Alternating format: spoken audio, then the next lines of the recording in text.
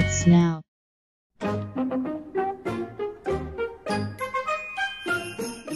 Jingle, jingle, jingle, you will hear my sleigh bells ring. I am old Kris Kringle, I'm the king of... It's not Christmas without one of those many Rankin Bass TV specials. They have those delightful little stop-motion characters and tunes that have become holiday classics. But did you know that the repertoire of Rankin Bass is much more than just holiday specials? It all started in 1960, when Arthur Rankin Jr. and Jules Bass formed Rankin Bass, also known corporately as Videocraft International. They became synonymous with stop-motion animagic creations.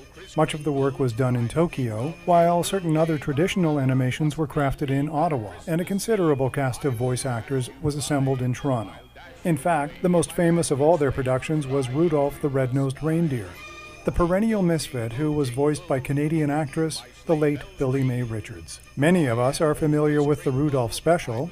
Rankin Bass also produced a slew of sequels, including Rudolph and Frosty's Christmas in July with Ethel Merman and Mickey Rooney, and Rudolph's Shiny New Year. A bevy of holiday specials includes The Little Drummer Boy, Santa Claus is Coming to Town with Fred Astaire, The Year Without Santa Claus with Mickey Rooney again, Jack Frost, which was narrated by Buddy Hackett, The First Christmas, Nestor, the Long-Eared Donkey, and The Life and Adventures of Santa Claus. Easter specials include Here Comes Peter Cottontail with Danny Kaye and Casey Kasem, who also voiced Scooby-Doo, and The Easter Bunny is Coming to Town with Fred Astaire.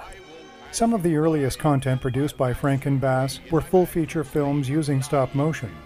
The Mad Monsters Party features one of the last performances of Boris Karloff. James Cagney's voice is prominent in The Ballad of Smokey the Bear. All great content and super fun to watch, but while growing up, I didn't have to wait for Christmas or Easter to get my fill of Rankin Bass specials. They also produced a couple of television series which aired regularly in the Toronto and Buffalo areas.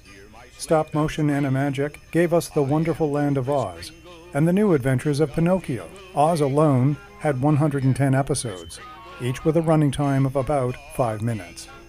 And fans of J.R.R. Tolkien already probably know that Rankin Bass also produced a 1977 TV special of The Hobbit using traditional styled animation. Like so many other things, Rankin Bass ran out of creative juices and the company was dissolved in 1987. Today, half the content is owned by Universal and roughly the other half by Warner Brothers. Arthur Rankin Jr. died in 2014 at the age of 89. Jules Bass is 85. And while no longer directing or producing film and television content, he keeps himself busy as the author of a series of children's books called Herb the Vegetarian Dragon. Visit StephenChristiansen.ca for more episodes. This podcast is available on all premium streaming platforms including Anchor, TuneIn, Spotify, and Apple. I'm Stephen Christiansen.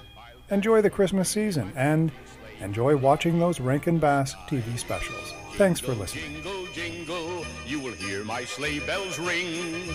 I am old Kris Kringle, I'm the king of jingling. I am old Kris Kringle, I'm the king of jingling. Ho, ho!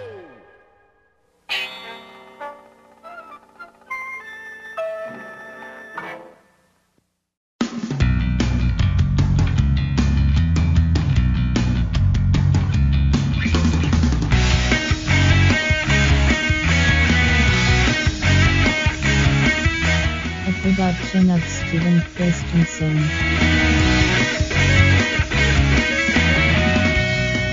Podcast complete.